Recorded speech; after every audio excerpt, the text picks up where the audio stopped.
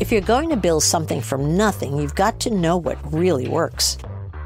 I took a $1,000 loan and built a $5 billion business, and now I make smart investments in new businesses on Shark Tank. This is Barbara Corcoran, and you're listening to Business Unusual. Most people think if you're going to start a business, you have to jump in hook, line, and sinker and put your whole heart and soul in and get it going, full time. Well, I'm here to tell you that most of my most successful entrepreneurs started their business while holding another full-time job. And today, we're going to hear from two of the most successful entrepreneurs in the country, Jim and Sabin, two cousins out of Maine, who came up with the idea of bringing lobster to L.A., and that's how they got started. And so in the last 6 years, they've grown their tiny little part-time truck into a $20 million business. And we're going to learn a few lessons from them today. So why don't you start by telling us, after you say hello, of course, tell us a short story of how you got started and why you went into this crazy lobster business in the first place. Yeah, good morning, Barb. Good morning, Barb. We love you. You're my favorite still. Obviously. Yeah, Barb, this is Jim. You know, how we got started was a pretty cool story for us because it really revolves around family and recreating our childhood. I came out to Los Angeles, 6 years ago to see an ex-girlfriend and ended up spending all my time with Sabin, which is... Started with a girl, of course. But we sat together and we reminisced about our family and our days growing up in Maine and our grandparents and aunts and uncles and all the crazy cousins. And every family interaction, obviously had that staple, which was our Maine lobster, the lobster bakes, the lobster rolls, and way too much wine for our parents. But that's what we thought about. And we're family, we're in love with that. And we wanted to recreate that in Los Angeles and that experience we had growing up. So we said, how do we bring Maine lobster across the country? You mean you actually had that dream, if I could interrupt, Jim, you actually had the dream, how do we do it across the country versus how do we do it on a weekend in a truck? Well, Sabin was stubborn and he wasn't going to leave Los Angeles probably. That was one reason, but the real reason being is that the food truck fad was really taking off in Los Angeles. It didn't exist back east. Mm-hmm. So we said, hey, maybe that's a low-cost way to get into the business, bring our Maine lobster, serve it to a clientele that wasn't, privy to it like we were growing up. Mm-hmm. And maybe that'd be an opportunity to identify a new market, a new business, and something that we could be really passionate about with family, our love, and kind of create smiles through the food. Okay, so me listening to that, which of course is something I'm very familiar with, but the people listening aren't, I get it. I get why it was born out of your own passion. I think what always amazes me is why weren't you too scared to start it? I mean, you had a great job, Jim. You were making good money selling pharmaceutical equipment, I believe. And Sabin, you were successful in real estate. Most people don't have the courage to just spring off, leave their job, and start something new. Where did you find that courage? This is Sabin, Barb. I think for us, we initially weren't planning on leaving our jobs. So we said, this is going to be a side business. We'll hopefully make a little bit of money. And more importantly, we'll get to work together. So I think in hindsight, that's the reason why we were successful. We didn't cut any corners because this wasn't going to be the end game. This was just something to do together. And then all of a sudden, the day that we opened the door and there was 100 people in line. And it was on a weekend, as I recall, right? A weekend you opened? Yeah, it was crazy. And around your other jobs. Suddenly we're making $6,000-$7,000 a day. And holy God. We're working 2 jobs and, 2 months later we're on Shark Tank and we're partnered with you. That's when clearly we knew we had something very, very big. How big, we didn't know. But it would be impossible for us to find out how big it was if we didn't really take that ultimate leap of faith, which was quitting our jobs and going all in. So that was scary, but you bet on each other and you bet on your product, and we feel like we're the best and Maine Lobster is the best, so we went all in. I got to believe that there were another 100 people in L.A. that day that you guys were sitting around enjoying a beer and thinking about what do we do? Why don't we do this passion? A lot of other people sitting around thinking, all right, I have a passion and let's do this, and they never get off the ground. What is it that you used yourselves or with each other or leaning on each other? What was the magic sauce that made you say, great idea, and then the next morning after you got over your hangover saying, let's do it? What got you off the got you off the curb getting into the business in the first place? Because I find that most people just can't do that first step. What was it that got you to do that first step? Yeah, well, I think you're right. Saban had a hangover for sure. But, the biggest thing for us, and we say it, years after the fact, was really the ability to take the leap and take the plunge. People come up to us today and say, oh my God, I was going to do this, or we saw you on Shark Tank, or I was going to start my own business selling pencils or lobster or whatever it may be.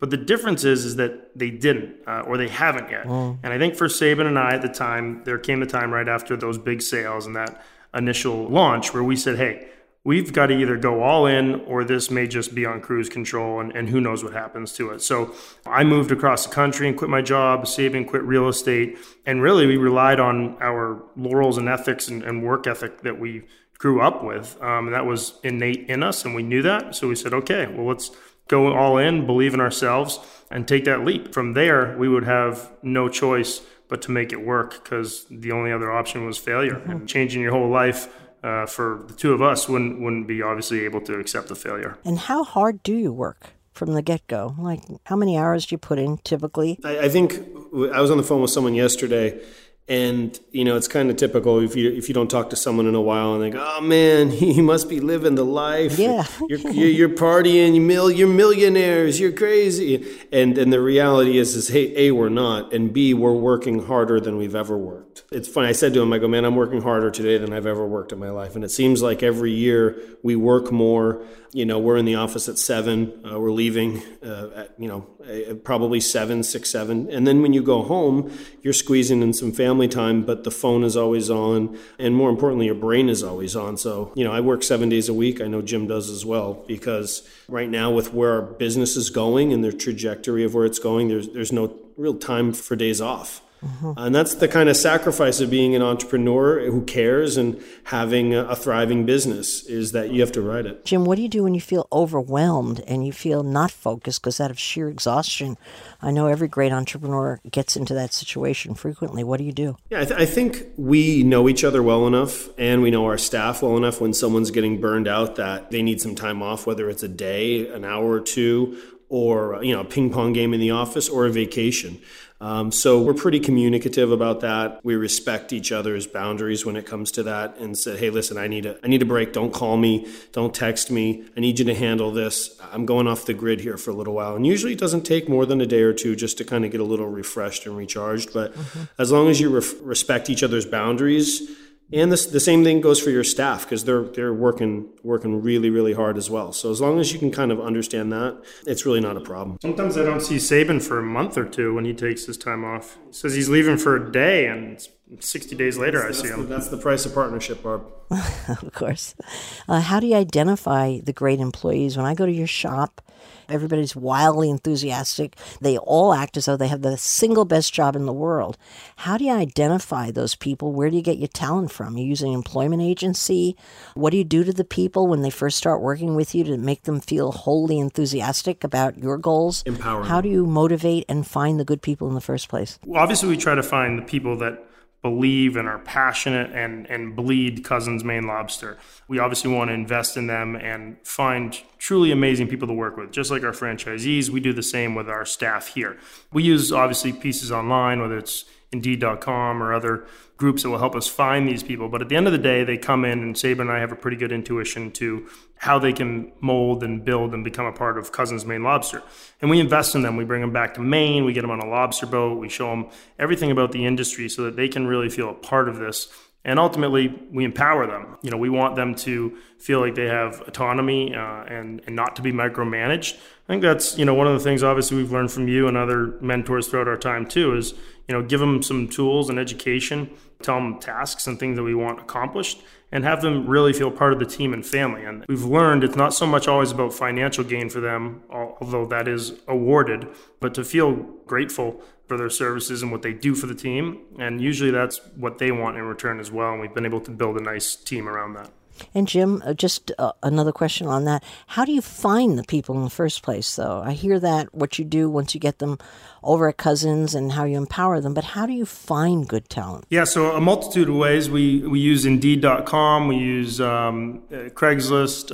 Obviously a big part of our business obviously is referrals, word of mouth. Mm-hmm. And to be perfectly honest with you, we and franchisees and others will go right to places where we enjoy their employees and start talking to people as well. Mm-hmm. I mean, if there are people that are hard workers and phenomenal in the industry and they're looking for other jobs, and we just make connections and networks, and that's, over time, maybe they're looking to work with Cousins Maine Lobster. And today, do you have a flow of people coming into your firm looking for jobs beyond what you have the positions for? Yeah, we do. We constantly hire, even when we think we're fully hired. We constantly have ads out. It could be a Facebook post. It could be Instagram. It could be just us showing what we're doing in the office and saying, hey, if you're interested in joining the team. Because truthfully, the one thing that is really interesting with hiring is you really never know sometimes what people are going to be good at. So you might hire them to be working in a franchise department, but they thrive on the e-commerce aspect, or their social media skills are okay, but they're really, really good with customer service. So a lot of times we'll just hire someone and see how they naturally progress within our company. And a lot of times they don't work out, and we're amicable and we just part ways quickly.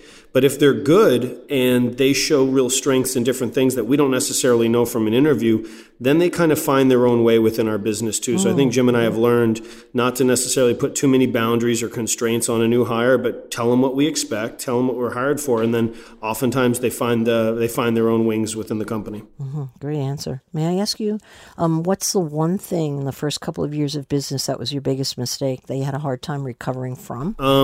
Well, I'd say you taught us this one, which is not every opportunity is a good opportunity, and we say this a lot. When Jim and I first got into business, it was almost like we could do no wrong. I mean, we're batting 1,000. You were confident, no doubt. We were confident, and a lot of opportunities come your way. Very similarly to how they come to our franchisees now when they open in new markets, and they'll call us with these great ideas, like, "Oh, you'll never guess, we have the chance to go here and do this and do that," and listening to it as an outsider, as I'm sure you used to listen to, it sounds like they're getting a little off track. And the same thing happened to us. So the first couple of years, it was such a roller coaster ride of actually learning who we are, who the brand is, some of just the foundations of a company. We got sidetracked at times, and that not only costs money, but it costs time. And the most important, valuable thing is time. And Sabin, tell us about the truck debacle. Yeah, well, the truck debacle was... That you came out of that is amazing, really. Yeah, we just started our franchise business. We had 10 groups ready to open. It was just awesome. We were so excited, and we decided that we wanted to really streamline the process of who our builder was going to be. So we looked at a couple different truck fabricators, and we decided to use this one fabricator. And, the fabricator started putting out the first couple trucks, and there were problems. They were defaulted. They were breaking down, and everyone else in the system were hearing about it, and they were nervous. And these were trucks that you didn't pay for, but you asked your franchisee. The franchisee paid for them. Oh. And suddenly, delays started coming. They were going to open in February, but now he's saying maybe March, and then he just stopped answering the phone. Then he shut his business down. So you sold these people on a franchise, and they had to buy an expensive truck, and then you recommended this particular guy, and then they couldn't get their truck. Correct. You must have been popular. Yeah, we were very popular. We were not sleeping. It was really, truthfully, the worst time, I think, in both of our lives. We'd worked so hard to get to that moment for someone to take it, and it was very, very scary because you had people who put their life savings into this who were genuinely scared too. We hired a good law firm. We didn't sleep. We worked on it. We did literally every single thing that we could do. At one point, I took one of our trucks off of our road here in LA and I sent it to North Carolina so they could use one of our trucks. We just got as creative and hardworking as possible. We managed to get everyone their money back and or a truck. We fought in court for years and we persevered. We came out alive and better and smarter and stronger. And in the end, did you lose any of your very dedicated franchisees over that debacle? No, we didn't lose any of them. And if anything, I know that they saw the mistake. with working with these people. But, they saw that, when it gets hard and, if shit hits the fan, if it gets to be a really terrible situation, we aren't going to budge, we aren't going to fold, we're not going to crumble, and we're going to have their back. And I think that was really the takeaway. How did that setback, Sabin and Jim, push you forward in your business? Was there any upside to that, looking back at it? Like, oh, good thing that happened, because if it wasn't for that, this wouldn't have happened. Or was it just a bad experience? Well, I think you kind of referenced it earlier, Barbara, in that not every small business or every new business is just, roses, like when we started out. And I think that to kind of get slapped upside the face one way or another is a real learning curve for any business owners or any new group starting out. And clearly we would have never wished that upon ourselves or our franchisees. But I do think, like Sabin said, it was a massive learning experience for us. Not a lot of groups would have come out of that. So your back was up against the wall. And like Sabin said, whatever we had to do, we would do, because we made a pledge and a commitment to our franchisees to make this a successful business, to make it one for them and their cities. So I think that, really it gave us the experience of a lifetime that maybe not other businesses have that early on, and prepared us for other things down the road. And I think that the franchisees also understood that, and as much of a mistake as it was, it was something that showed them the humanity side, in us, and kind of created a stronger bond and loyalty for things going forward and that would come in the future. Mm-hmm. I know you've had a crazy growth and scaled your franchise model, but what's next? Brag a minute. Restaurants everywhere? Trucks? What does your dream look like now? Or are you satisfied? You might be satisfied. You should be. You've done well. I don't think we're the type that are ever satisfied. And I think ultimately we truly enjoy what we're doing. Like, it's a challenge. It's fun. We love growing the Maine lobster industry throughout these different cities and countries. We love working with new phenomenal franchisees and going to new cities, states, countries, and even on the other side of the world, like we were just in Taiwan. It's really phenomenal to see our product and our brand and people enjoying the food. So we are continuing to franchise. There are a bunch of cities still left for food trucks that have the great weather and climates and seasonality for trucks.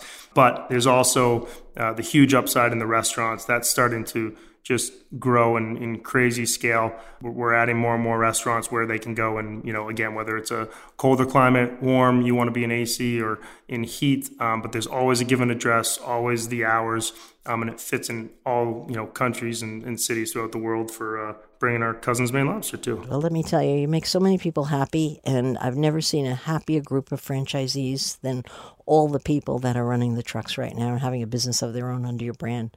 Amazing. My congratulations. And where do we find your book? Yeah, cousinsmainelobster.com. There's links to the book. You can go to Amazon. You can go to our webpage. And we have exciting news: is we are opening in New York City here in the next couple months. Yahoo! So, finally, I don't have to go to California to get my lobster. So finally, you have a space to brag upon in your backyard. Okay, I'm going to eat lunch there at least twice a week. No doubt about that. Perfect. Thank you guys so very much for sharing all that good information. All right, Barb. Thank you. Bye-bye. You've been listening to Business Unusual with me, Barbara Corcoran. Come back next week to hear more steps and missteps I took on the path to success on Business Unusual. Business Unusual is part of the iHeartRadio Podcast Network. Be sure to follow Business Unusual on iHeartRadio or subscribe wherever you listen to podcasts. Our executive producer is Sandy Smolens for Audiation. Our mixer is Dave Savage. Chris Peterson is Senior Vice President of Podcasts for iHeartRadio.